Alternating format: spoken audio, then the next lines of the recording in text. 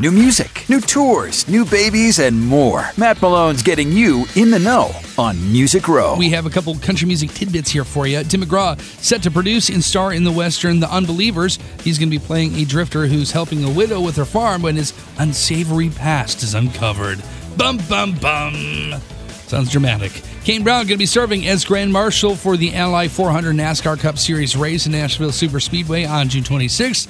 And finally, Luke Bryan, the latest country artist, to say farewell to the Ellen DeGeneres show. You can see that clip on Ellen's YouTube channel. Let's talk about Florida Georgia Line here for a minute. So since Tyler Hubbard released 5'9", which is the song that he is going to have as the first single for solo career on Friday, and Brian Kelly released his solo album. Where does that leave Florida Georgia Line?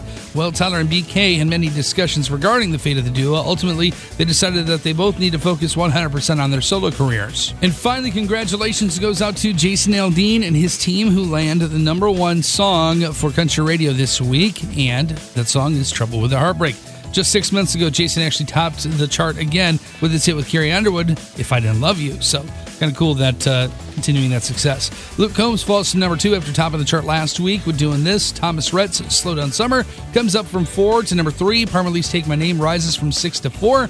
Walker Hayes enters the top 5 with his latest called AA.